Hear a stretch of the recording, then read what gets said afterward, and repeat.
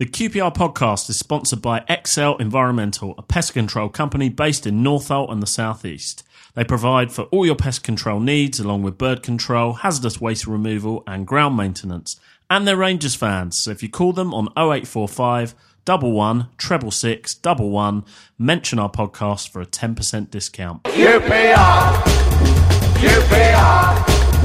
Response Rangers are on the up and up. QPR, now we're heading for European Cup. Welcome to another edition of Open All Hours, the QPR podcast. My name is Paul Finney. I'm hosting tonight because David Fraser couldn't make it. So anyway, tonight we have fellow podcaster, founder, not joined with, but founder. The reason where I got that from is Chris Charles from BT Sport. Yeah, hello. Is that it? Yeah, hello. Hi. Nothing else? No. Okay. Do it like Steve Wright's show. You. Ow! Do you know, I met him once. He's a very strange individual. That's all I'm saying. That's coming from me. Cram's t-shirt. Well, you never ceases as bright. We should do a thing every week with your t-shirt. What band you're going to wear this week? I like that, by the way. Do you? I remember them. I was talking about Eddie and Sex Fiend earlier on, and how when I was younger I used to play them, and now I play them, I just think, God, I used to listen to that shit. They're awful. But you can still listen to Bauhaus. Yeah. Anyway, Clive Whittingham from Loft for Words. Good evening. How are you? Is it terrific? Yeah, I'm really enjoying myself so far. How's your Bauhaus knowledge, Clive? What's your favourite band, Clive? Pass. Never heard of them. Very good. What was the last CD you bought? What was the last record? Is it Celine Dion or whatever she's called? It's power ballads, me, isn't it? So it's Awful Taste and Meatloaf and things like that. So did you I bet you brought to Pow, didn't you? You brought their album. Pass. You did. You brought their album. You did. Move on. Oh God! Really? No, seriously. Did you buy? Do you like Carol Decker? Once a month, we go to the Electric Ballrooms in Camden and dance around to power ballads until 2 in the morning. Ultimate Power. Yeah. Oh, my mate runs that club. You haven't been introduced yet. Sorry. Technically, you don't exist. The mystery voice game. Paul, it's my first day. Just let me off. You know, And listeners, that was God. Really? Can we start asking for stuff? Yeah, like stop famine, world peace, decent centre forward. Anyway, and we're also joined by Matt O'Brien. At last, a name that I can say. How are you doing, Paul? I'm all right. Well, you should know when you sit in the pub for last hour. That's true. Yeah, man, it's good to meet you. And you boys. Hello. It's good to hear that already. It's good to meet us. I'm sorry, and you, what do you do for a living? Sorry. I work in advertising. Come up with ideas to sell people products they don't need or want or generally like. David Fraser, you hearing this for the podcast? It could be handy. Yeah. I can help people sell flowers as well, if that comes in handy. I never ever talk about funky flowers, funky flower events, co.uk ever on this podcast. You'll never hear me mention we did Charlie Dawson's wedding ever. Or that other florist in Harrow. I feel really bad about that. I should apologise to them because I feel that they might have thought I was taking the big. I wasn't, and I wish they'd come on the podcast. We can talk Rangers because obviously.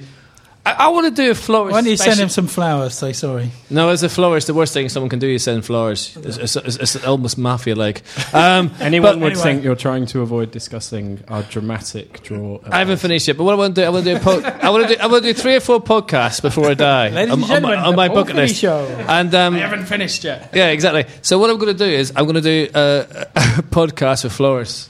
I think it'd be great, yeah. And it could be blooming marvellous. Oh God, I used to like nailed it. Anyway, right. Told you it's the Flodcast.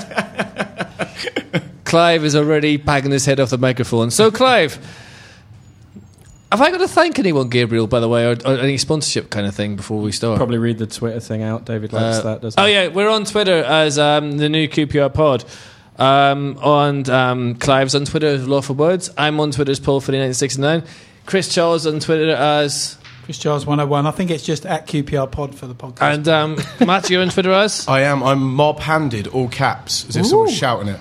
I like that. I know. I'd like to make a statement. Cool for the podcast, or too loud, maybe. I like that. Anyway, or you can go to QPR, and we're on Facebook, and you can email us in any way you want, and abuse us in every way you want. But just make sure it's all to David Fraser.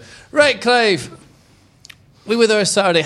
By the way, how cold is your feet after Saturday? My feet were frozen. Yeah, it's odd to sit at the back of an away end 35 rows off the front and still be getting absolutely pelted Mad, with wasn't it? snow and whatever else it was. Yeah, it was unpleasant. Strange old ground. Unpleasant. What's in Oldham? Anyway, give us your thoughts on Saturday because I want to hear them. Well, in those conditions, it's obviously difficult to play football, even if you are good at football, which QPR and Bolton are not, as we have seen repeatedly this season. So it was a poor game on a poor pitch in bad weather. Result almost at random, isn't it? I was thinking, apart from the 2 Fulham games and maybe MK Dons at home this year, I reckon every result we've had could easily have been one of the other 2 outcomes. So every game we've won could easily have been a draw or a defeat. Every game we've lost, apart from the 2 Fulham games, could easily have been a draw or a win. It's just how the Championship is. It's just lots of sort of mediocre teams bumping into each other. Even though Bolton are bottom of the league, obviously very poor.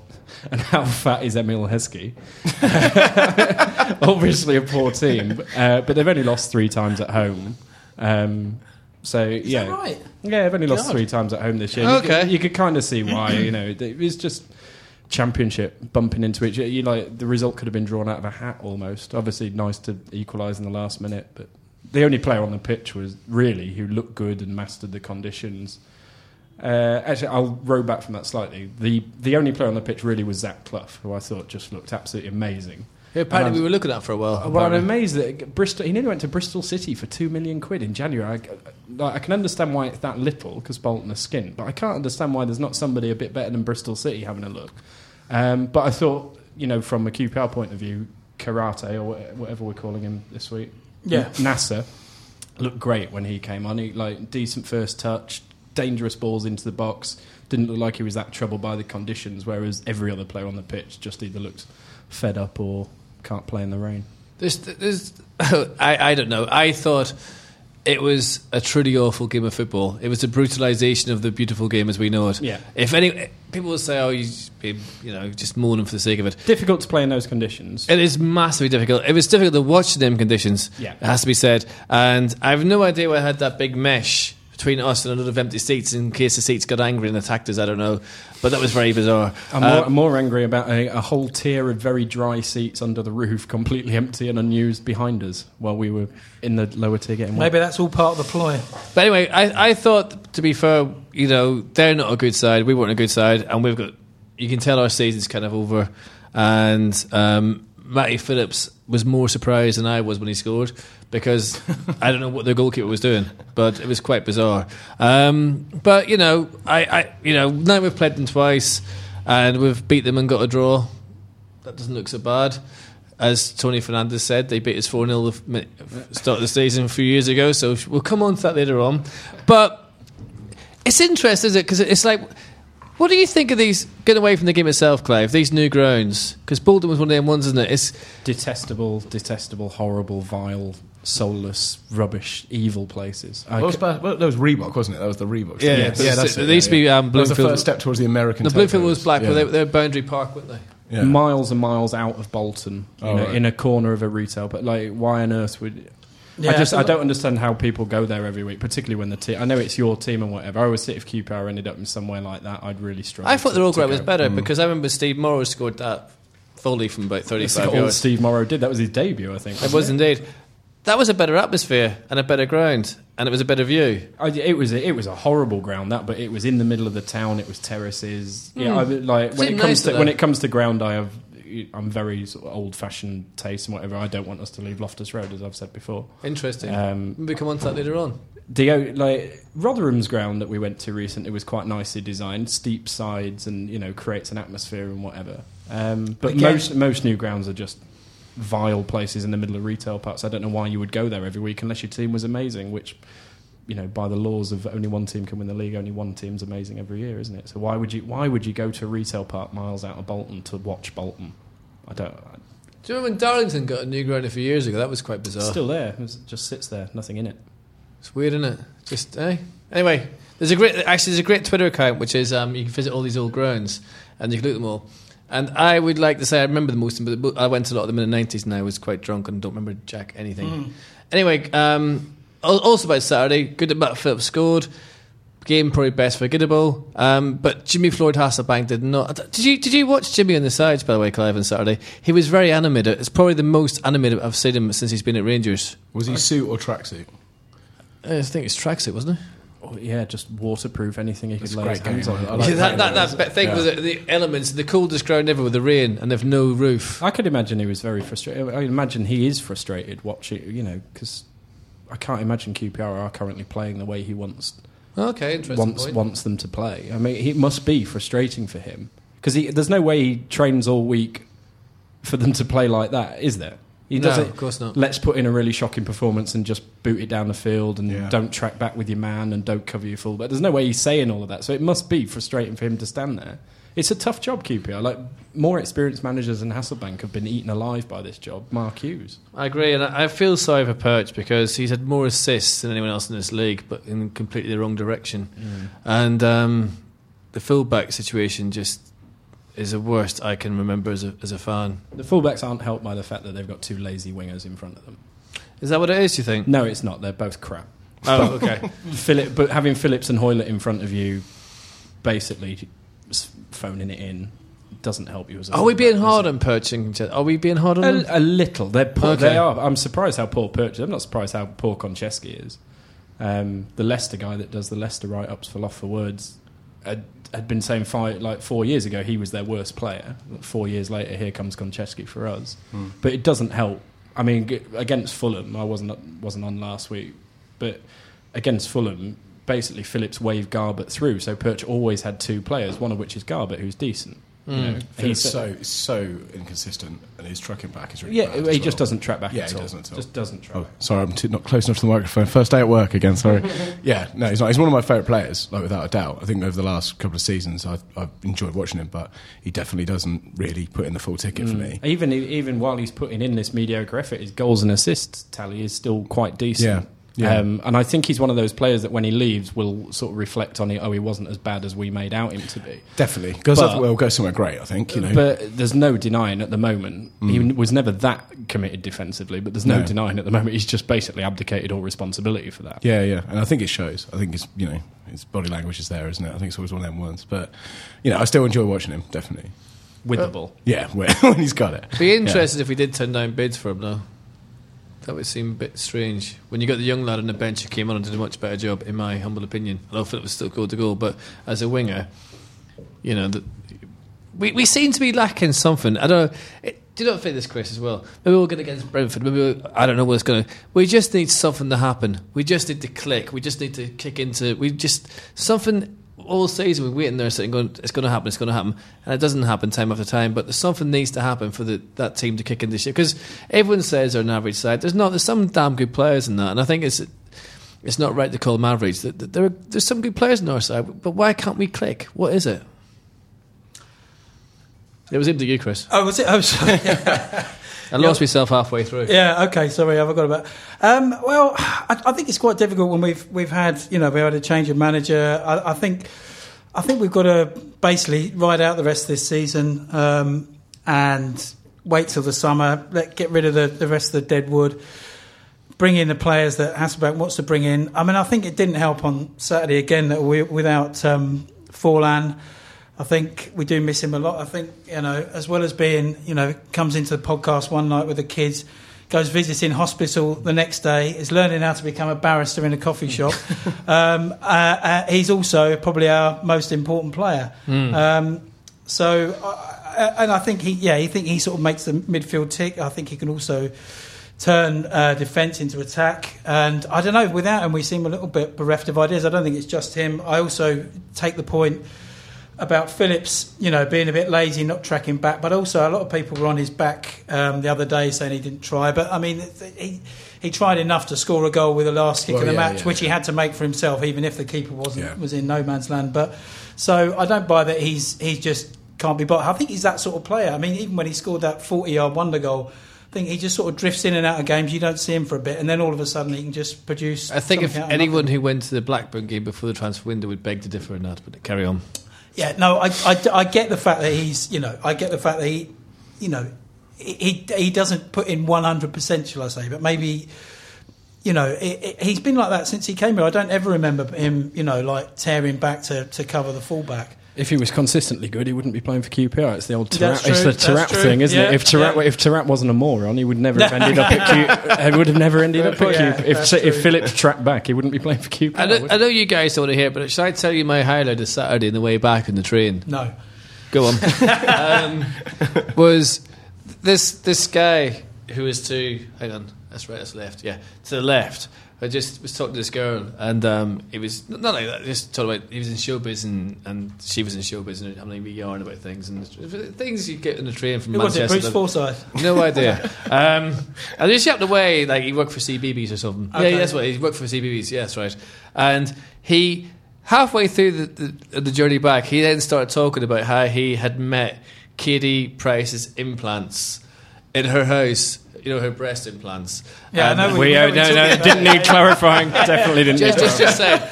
But he then said, it's okay. They were sterilised before I handled them. Which is very bizarre. Really? Very strange. Yeah, really. Well, they were out of the it was an out of body Yeah, experience. it was her old implants, and she obviously And she kept them? Yeah. And it was like, and just the way he said That's it, incredible. and okay, I made sure they were sterilised or whatever before I handled them. But I was thinking, and she kept saying, "No, look, this is my implants. That's what they were." And it's like they were in me. And it's Brilliant Katie Price impression, by the way. Yeah, it's it's almost very like she was in the room like I don't with know. her implants. But that was probably the highlight of the day. That's how bad the trip up. The trip wasn't too bad actually. In fairness, Manchester's a nice place, but a strange conversation, wasn't it? I think it's just That's what makes away days. You want to, some of the conversations we were party to, was in an effort to save money, he went on the train to Preston instead of Manchester. Yeah, I read this on Twitter. Go on. Did not do our research on that one at all. 5,500 Sheffield Wednesday fans and an EDL march in Preston on Saturday. We wish we'd paid extra to go to Manchester. Jeez. Yeah. no, but I think the thing is, for years we've been Well done, Chris. Bring it back. we've been craving a bit of stability. That's brilliant. That is, by the way, Clive. I just got the image. Story of my life. For years we've been craving a bit of stability. We've either been, for the most part, fighting relegation, and I think now we've got it. No one really knows what to do, including the players. We're sort of in this sort of no man's land. I mean, we've got 40 points now, which I think, realistically, we're not going to go down. We're definitely not going to go up. But what I'd like to see is now's the time, I think, to start taking, getting Konchesky out of the team, getting some of the youngsters in. What baffles me is why Young Suk Young went to Charlton on loan, and how 3 successive managers have suddenly found that a player who was, I thought, one of our best players is suddenly no one rates him. Well, I guess the answer is twofold, really. One, what you've said is that three different managers who see him every week in training have decided he's not their left back. So whatever we see and think, because I think he's our best left back, whatever we see and think must be wrong, because professionals, like I say, who see him. But also, we've got 5 left backs on the books, and if we're thinking about financial fair play, obviously nobody wants Traore, and why would they?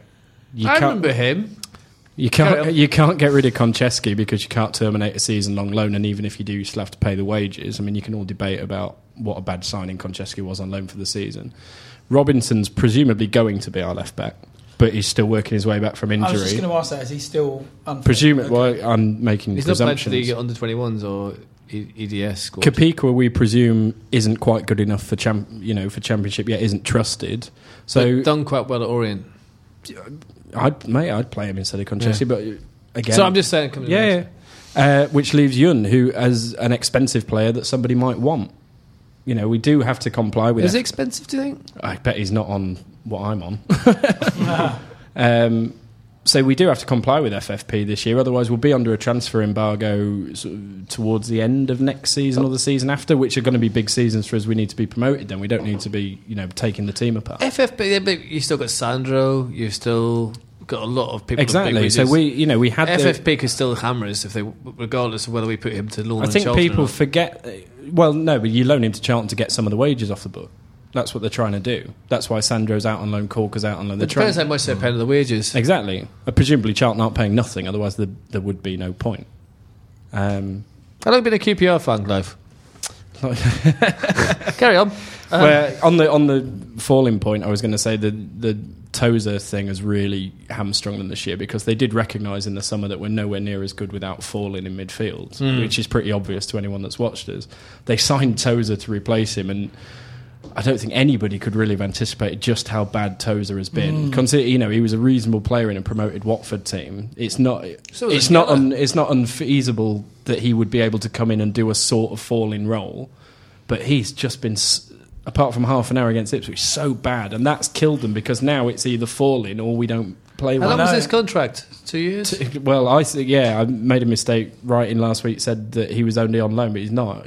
We paid Angella's on loan. We paid 1.5 million apparently as a loan fee for Angella plus his wages, allegedly. No, haven't heard that. Surely. I heard that at the pub. Someone told me that at the pub. I could be wrong. Well, it must be right. Must be right. But I said that to cover myself. Tozer's contracted for next season, and it's easy to hammer the club and whatever. But like I say, you would have thought Tozer would have been better than this. But they both and then look we good wouldn't be so reliant. But they on both falling. look good for Watford, is your point, which I agree with. When they played for Watford, they didn't look bad players. I can see why we got them. It's just weird how why we bring them into the club. They don't become the players. Well, how many players have we said that about? You come to QPR suddenly. We'd stick Messi in goal and ruin him. But he did look good against Ipswich, Tozer, and that was definitely his best game for us. But to be fair, for the large part of the game, Ipswich bypassed the midfield, and he had so much time. Very true. That, I think even I would have made a half-decent fist of it. So he gets a start against Fulham on the back of that, and suddenly Fulham turn up with 5 midfielders. Yeah. It's not quite the same. No, quite. But I mean... Carry on, Chris, you're doing well. No. Yeah, thanks, Paul. Left backs. I mean, we haven't had a great history of signing. I mean, look at indoors and more nil. Bring them back. Well, yeah, Gino. But I mean, we're the only club, Traore, I'm talking about, who could sign a player weeks after he's let in 8 goals. That was. But the weird thing about him was that we had a chance of letting him go, and then we re-signed him again. That's the bit that gets me. He always looked better to me when he played left wing rather than left back. He always looked better to me when he was playing for somebody else. Yeah. But it's a weird one, though, because he's probably a lot of money. What would you like to say? Sorry, Matt. We haven't been in the conversation a lot. I'm listening heartily and learning, which is what I do most weeks. So, Matt, you're going back. What do you think is the solution to our fullback problem? There's no pressure to fill this in. Just the solution to our fullback problem is... I don't know. I don't actually know the technical answer, but I think, going back to what you were talking about, Chris, about how we played against Ipswich, everyone played well against Ipswich, and I think there's kind of, to the point, there's no galvanising players. And even when we had Austin, who is, that was like one of the best times at the club, when he played well, when he held the ball, when he was putting them goals in, you're like, okay, this is enough now to start seeing the team sort of get behind the ball, play really well. And it didn't happen. You know what I mean? It just didn't happen. And I think what we're lacking is leadership. And Fallen does bring that leadership. He's good at that quarterback role. He can get that ball in easy. But I don't know. It sort of feels to me that they're lacking one big charge. And I think that's what you're saying when we need something good to happen. So what is that? What is that big charge, really? Well, the leadership points is a good point. Yeah, that's what it feels to me. What kind of, because I thought Anua would have a really good season this year as captain at centre half, which is his better position. A division lower. I've been really disappointed with him. I'll put it out there that I don't think we've got that many natural leaders. No, it's a quiet team. What was the home game the other week where there was Fulham might be a good leader. Maybe. Yeah, I think he looks like a leader when he's on there. The game's definitely different. I don't know if he's too nice. I don't know. I mean, I think he's too fragile. I think that's part of it as well. I think when they go for him, it looks like they're going to break him, right? And maybe there's that thing about having your best player putting the added burden. I mean, some people thrive on it, and some people it's not for them. We should have asked him, or should have got one of the kids. Also, having your best player who can't play every game because he can't. As much as he wants to. If you after 3 ACL, you can't play every championship game of a season. But do you think there's something in there, not wanting to knock Les or any of that? But my friend who's a Liverpool fan said to me, QPR is a place where managers and players with attitude go to die because they can't find who's in charge, can't find the leadership. And I just wonder whether or not if you've got a that is, I guess that's the idea. A Liverpool fan said that. A Liverpool fan. Wow, okay. Cheeky. But to be fair, though, that's quite okay. I won't say too much. That's what they're trying to get away from, isn't it? That is the perception. It's a place where if you need a final payday and you can just come and sack it off. That is the perception. That is what they're trying to change. I think QPR's problem is that we worry too much what other people think of us rather than doing the right thing and going back to basics and going back to what we made us successful for all them years. The social media side of it, very good team. They do things right. But sometimes I think that we get really paranoid about what things people say about us, what people think about us. For instance, tonight coming in here, I just put a wee tweet on saying, like, on the way to the podcast, tubes are how people commute, I'll never know. Started an argument. Do you know what I mean? Like, ended up being about players and stuff. And you can start an argument in a phone box, mate, to be fair. Yeah, but even if you're not meaning to. See, this is harsh press. Anyway, we're playing Sheffield Wednesday tomorrow night, and Clive's going there on his really expensive ticket. And let's talk to Lee Cook and remember his time at Sheffield Wednesday, playing for QPR. Lee, thank you for coming on the podcast as always. Tomorrow night we're away to Sheffield Wednesday. Yep. When you've played for Rangers, what's it like playing in the ground that big, with that big pitch and the big stand and stuff? Is it daunting? It's a big pitch there, very big pitch. I don't know if that suits us, to be honest, but yeah, it's a very, very large pitch, and it's a good atmosphere to play there. They've always had good support there, so that used to be a ground I used to look forward to playing in, that one. Okay, right. Over to Chris. Hi Lee, how you doing? Hi mate. Yeah, I was just going to say we were talking earlier on. Let's go straight into this about our fullbacks and how we don't rate them that much. But I was saying to you as a left winger, how important was it for you to have good fullbacks behind you? Well, they kind of make you really. They need to open up and give you the ball. If they're a fullback that don't like to play to their winger, then what chance have you got as a wide player? You need one that's going to play to your strengths, really. Like, for instance, like with me, when I used to have Marcus Bignot behind me, whenever I was wide, he would always give me the ball. As soon as he got it, he'd give it to me straight away. Yeah. And then obviously, if you come inside as a wide player, then that's your signal for them to overlap. So they're a massive part of how you play on a match day. I've played with some very bad fullbacks, and they do affect the way you play. So it's vitally important. Who was that then? Can't say, mate. But they weren't down Rangers. I went down there. It was elsewhere in my career, but yeah. I know. Probably one of the best ones I actually played with was at Watford, called Paul Robinson, a lad called. Yeah. He's still playing now, actually. He was a great left back to play with. Going the other way, Lee, from the fullback's point of view, how important is it for a winger to sort of come back with the opposition fullback if there's a defensive situation? Because we've had this discussion about fullbacks tonight, and we sort of, while we don't think either of our fullbacks are playing particularly well, there's a sort of consensus that the wingers aren't really helping them out a lot, particularly in the Fulham game. Yeah, I mean, it is important, but a lot of the time people make excuses for the fullbacks and half blame the wide players. But for me, when I was a young winger learning my trade, that part of the game is something you have to learn. And as I grew older, I got a lot better at it. But the ones we've got down there in a minute are experienced, so they should know everything, what they're supposed to do. As the years have gone on, a fullback's job has been, going forward, has become more involved in the game. For me, I think it's the easiest position on the pitch, the fullback.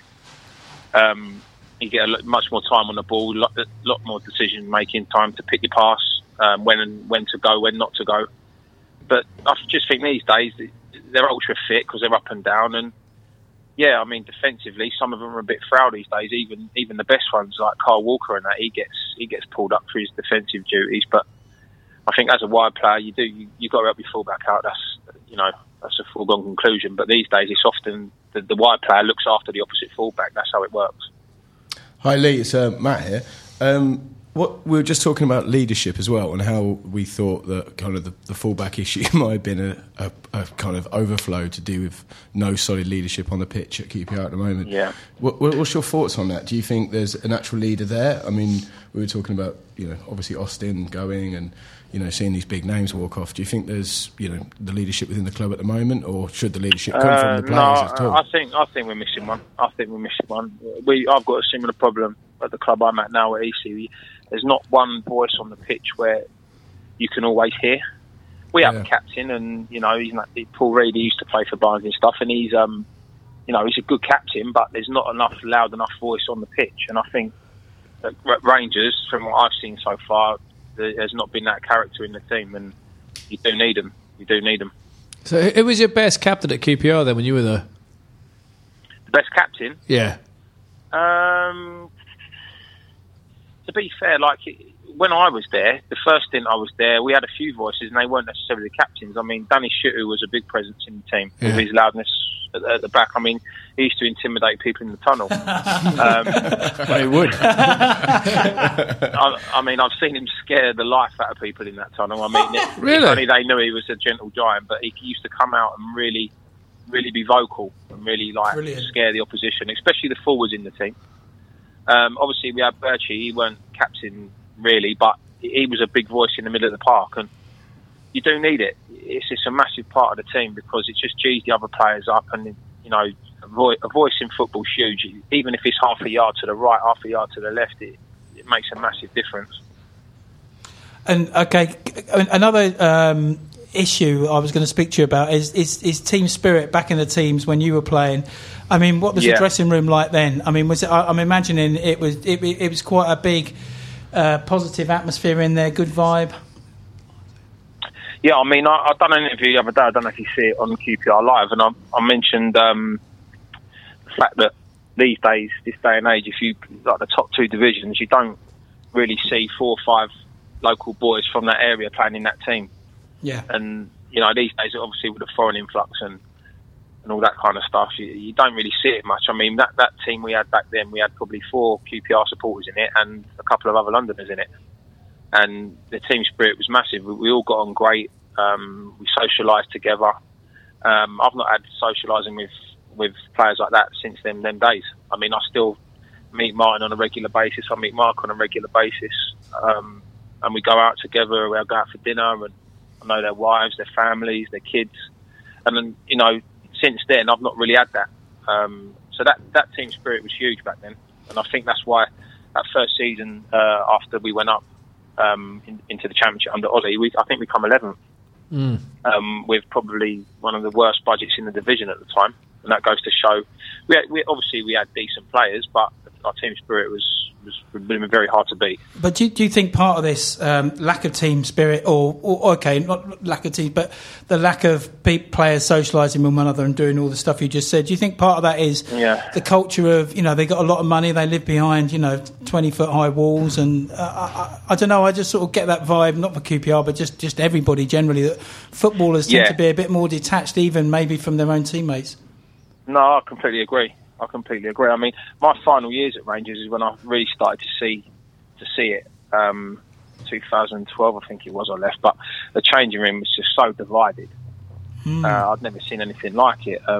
You're joking? Obviously, in the last 3 years, I think it's got better down there. Definitely. I mean, from what I've seen at the minute, they seem a decent set of lads that get on with each other. But yeah, it's just not clicking at the minute. It's just not clicking on the pitch. I mean, we haven't really got a style of play at the minute. I mean, I was at the Ipswich game the other week and I thought we played really well, and I thought that looks promising.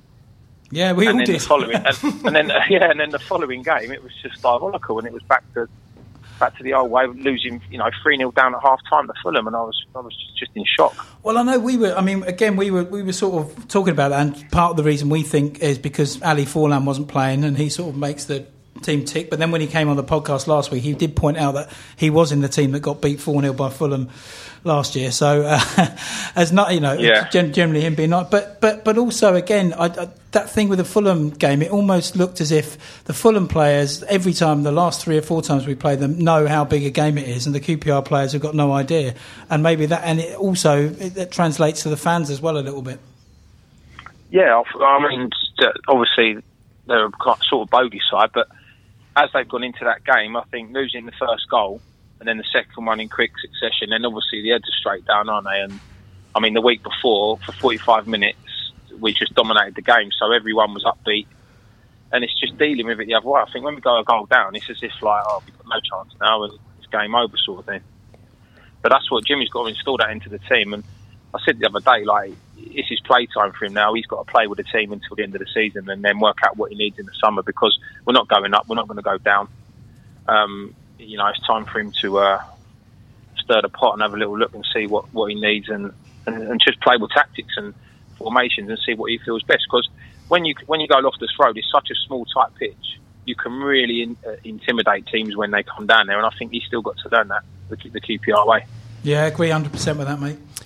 Lee, going back to your playing time towards the end of your first spell at the club, you were in a particularly poor QPR team, but you played well enough to get yourself the move that you got. But you almost carried that team, and I wonder when you were looking around the dressing room at that time and the state the club was in, how you sort of motivated yourself and played that well when the team was was on its knees at that time. Yeah, I just think when you're younger, I mean, it's no fear. At 23, 24 years old, I felt quite a big responsibility that season, and every game I went into, I felt, right, I've got to, I really want to do this for the boys and help them as much as I can. And that was a part of why Big Knot used to give me the ball so much, because at the time I was on form. I could have been playing against anyone I'd have fancied it.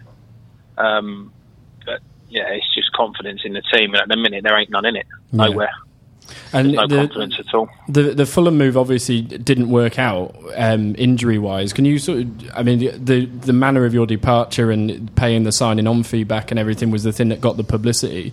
Why didn't that move work out? What was the injury problem that you obviously sort of went there with? I just wonder why it didn't work out. It kind of rolled over near the end of the last season at Rangers. I tore a cartilage in my knee, and basically with the cartilage, surgeons try and take as little out as possible because you need a lot in there as possible, and he didn't take enough out. So basically what was happening was it was still catching, and then the last pre-season game we had Arsenal away, first game of the season, and it was my last pre-season game. We had Aldershot, and I tore it even more, and they had to take a lot of it out, and it was a 10-month injury, and then everything's just stemmed from there. Then bone on bone arises, and then a defect come into my bone. So it was amazing how it happened, really. I mean, it all started from an overstretched groin where I tore a little cartilage, and they're the worst injuries to have, I think, because you need these days they haven't got the replacement of the cartilage yet. Apparently, it's coming out in the next year or two. So I've been told.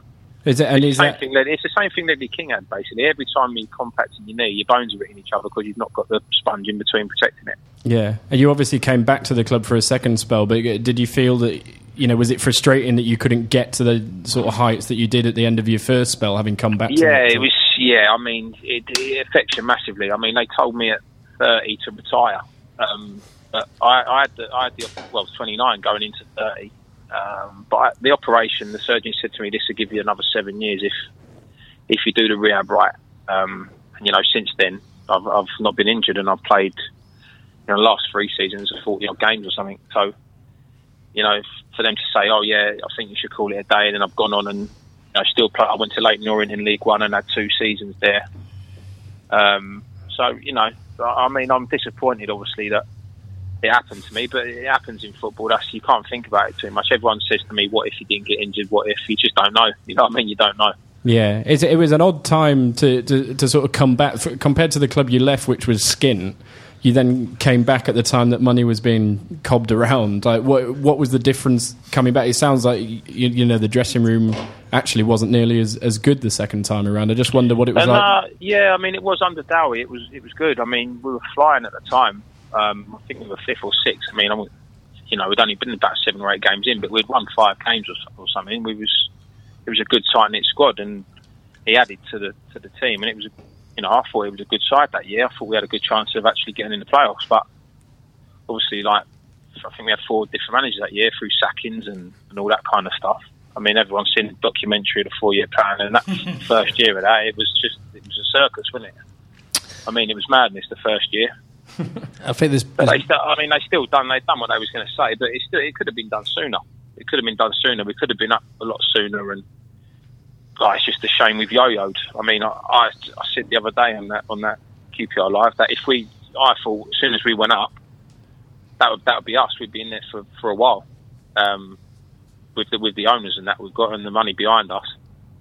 So it's just a shame we've yo-yoed the last couple of years, and now we seem to be stuck and back where we were, say 7-8 years ago when I left.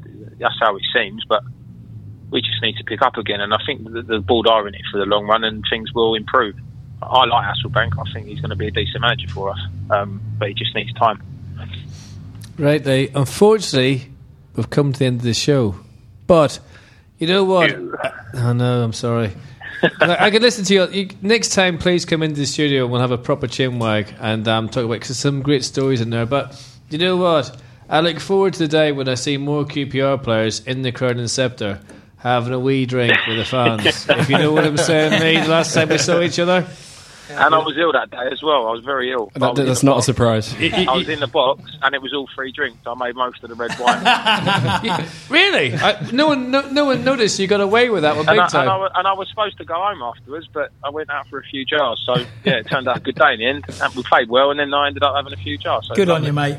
I'll tell you what, that's a QPR we love, big man. And listen, seriously, next time come into the studio, Lee. Seriously, thank you. Definitely, I will do. That'd be great, mate. Thanks, Lovely. pal. Hello, mate. Take Thanks. care. Cheers. Bye-bye. Bye. Bye. To be fair, you know, you won't see people like that in a few years in the pub getting drunk, will you? And that's maybe that's part of the problem with QPR, with the journey we've had. Nobody gets a round of 12 Jaeger bombs for nobody in particular anymore. Clive, we're not saying he was drunk, yeah, I seen that. That was weird, wasn't it? Yeah. Anyway, I thought we were going to talk about it. Anyway, no, we're not. But it's just doesn't show the difference in a small time how much we've changed the club. You know, it's just anyway. Maybe what Lee said, but like to him, Bertram, Gallen, all them players in the team who were local lads who loved the club.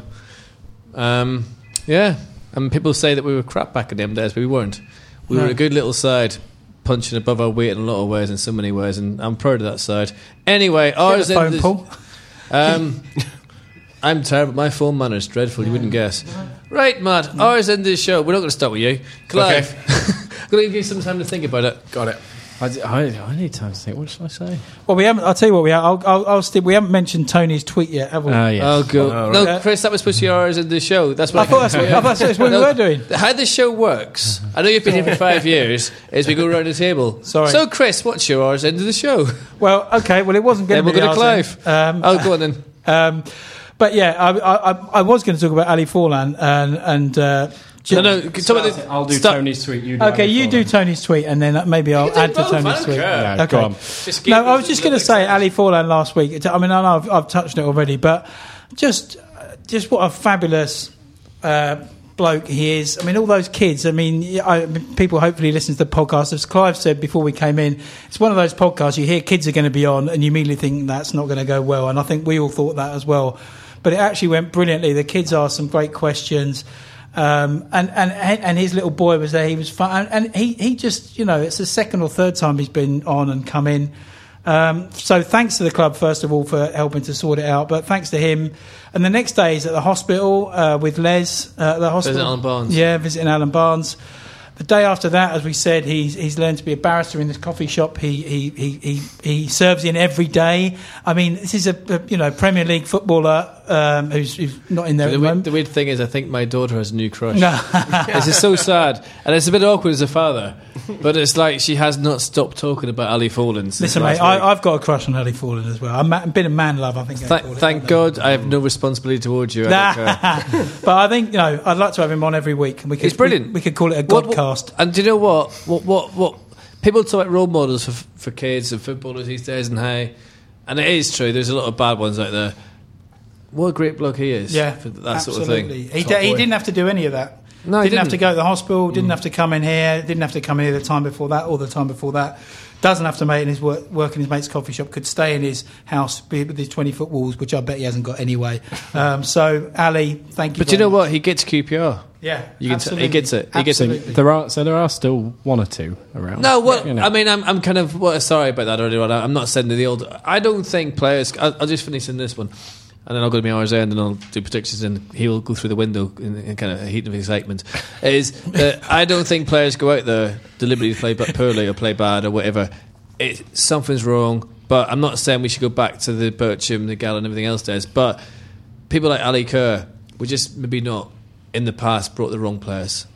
Should we do Tony's tweet? The right players. We put the wrong Tony's tweet. Should we do Clive, Tony's tweet? Do we have to? Because if you do this, I'm going to get absolutely hammered on Twitter tomorrow. But carry on. Fine. Well, I always get whoever says that anyone criticises. You get hammered on Twitter anyway. So. I know. I love a big head on my case. Mute button. Such a valuable. Well, should we do Tony's tweet? You can do it, but can I just say, if all big heads listen to this is Clive Whittingham saying this, not Finney, so don't hassle me. I've blocked you. Carry on. Well, yeah, it's interesting, isn't it? I think a lot of people at the club have tried to gently persuade Tony that the tweeting is not. It's not a positive thing. It's not doing him any favours. Not doing us any favours, and he won't have it.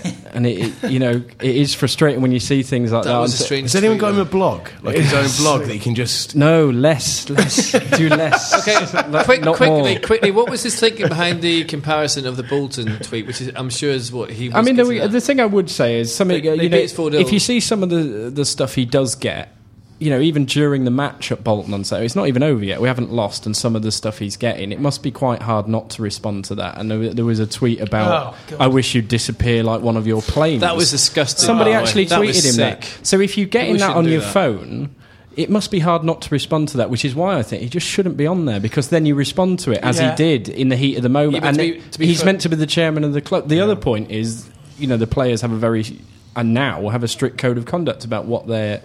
They're not allowed to talk about club business on social media, basically. So, what do you mean since Joey Barnes left? Since Joey Barnes left, yeah. So that should probably apply to the chairman as well. I just don't think he doesn't achieve anything. His point of view is that it's a great way to reach thousands and thousands of people. And if you appear at a fans forum, there's 60 people there and 100 people watching on YouTube. There is a fair point, I guess. But it doesn't achieve anything positive, does it, for him or the club? It causes problems for the manager, maybe with that promotion is everything tweet that caused problems for the manager. It causes problems for the media team. It causes problems for Lee Every Hughes. time that ding goes in there, they might just think, "Oh God, here we go." I mean, what he should do is run it by them. I mean, it should just come off because a part of that tweet said. It said, "We stayed up in the first season. Next manager out, a sways together. Hat was less than successful." I mean, to be honest, I didn't really understand what he was that hat was less than successful. yeah. To be fair, I'm not going to criticise anyone's spelling on Twitter. But do you see my point about even if he was on there sensibly, the stuff that he will get inevitably through being on there can't win. He can't win. He can't win, and it's always going to provoke a response, isn't it? He should be on there to sell it as a sales tool, if not just to say this is the new, season ticket prices. It should just be using it as an outlet for stuff that's QPR based, not opinion based, because his opinion has got to be protected. He's got. Is there any? I know David Gold uses it a bit, but I think Sullivan's son is the one for West Ham. Yeah, David Gold uses it quite. But I don't think any other chairmen go on and tweet as prolifically. I mean, I know what Tony's like. Tony he's fundamentally a nice guy. He's quite showbiz. And he likes all the glam, and I totally get that. I mean, that appalling tweet. I mean, he's worth 100 or 1,000 or ever more. But if he wasn't on there, he wouldn't get that. Yeah, true. But to be fair, though, everyone at QPR loves to tweet because everyone loves to talk about QPR for something. But in fairness, I think in essence, Tony Fernandes is a nice person. I will say that. Yeah, I don't think anyone would disagree with that. Everyone will say, "I will."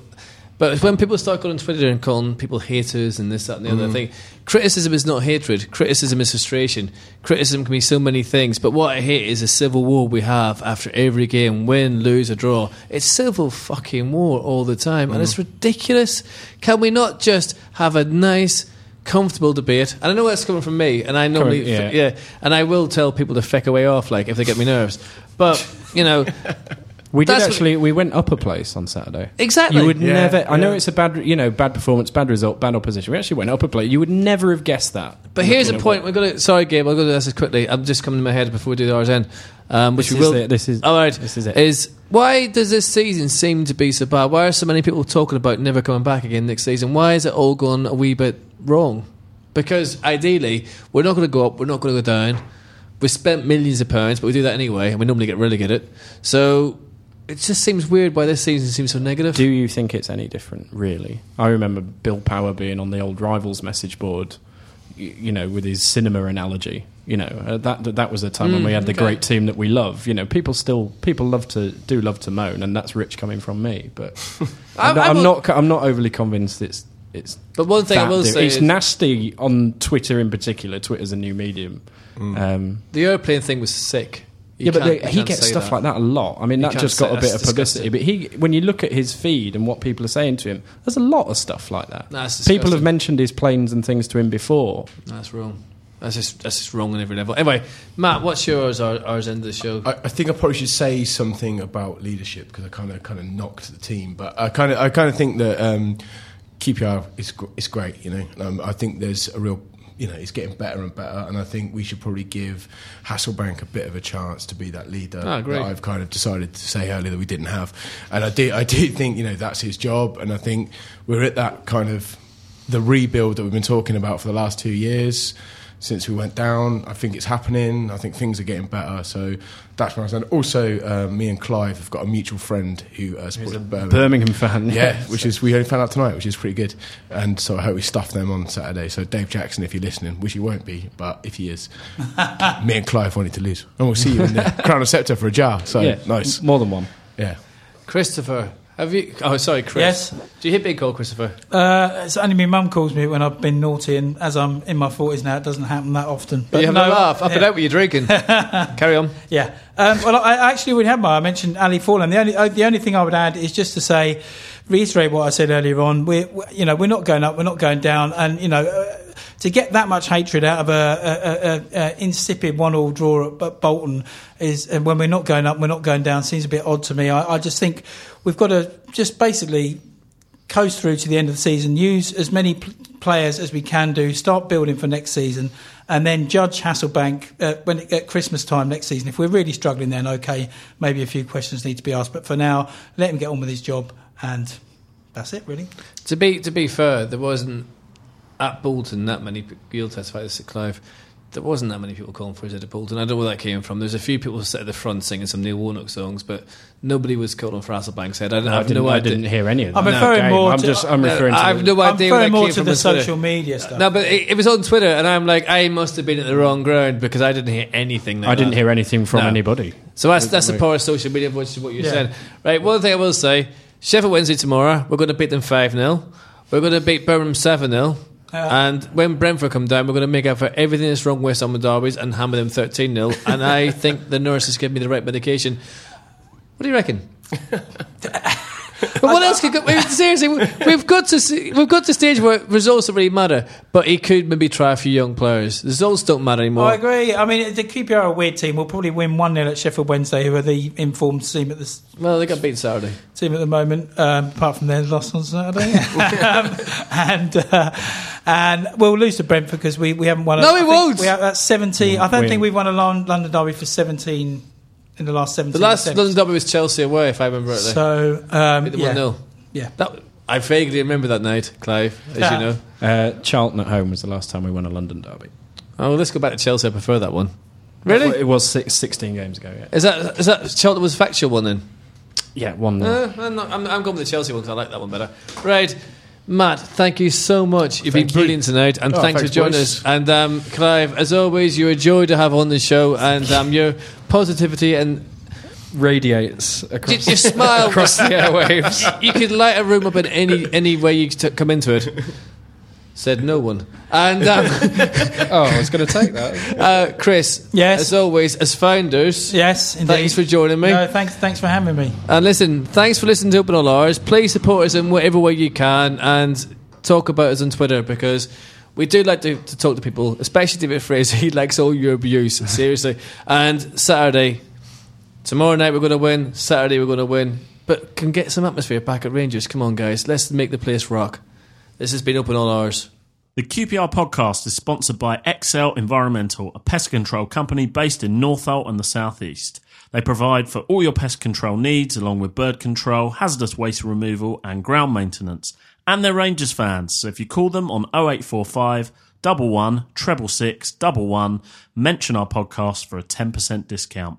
Hello, I am Gabriel Maylard. I am one of the producers of AK90s as well as the QPR podcast. And I just wanted to tell you guys about my new podcast. It's called Going Somewhere, and it's at GoingPod on Twitter, Facebook, and Instagram. It's about journeys, travel, and stuff. This week I spoke to Danny Boyle, so if you want to give us a listen, please do. We're Going Somewhere podcast on SoundCloud and iTunes, and we're at GoingPod on Twitter, Facebook, and Instagram. Cheers. QPR, QPR, Clive Rangers are on the up and up. QPR, QPR.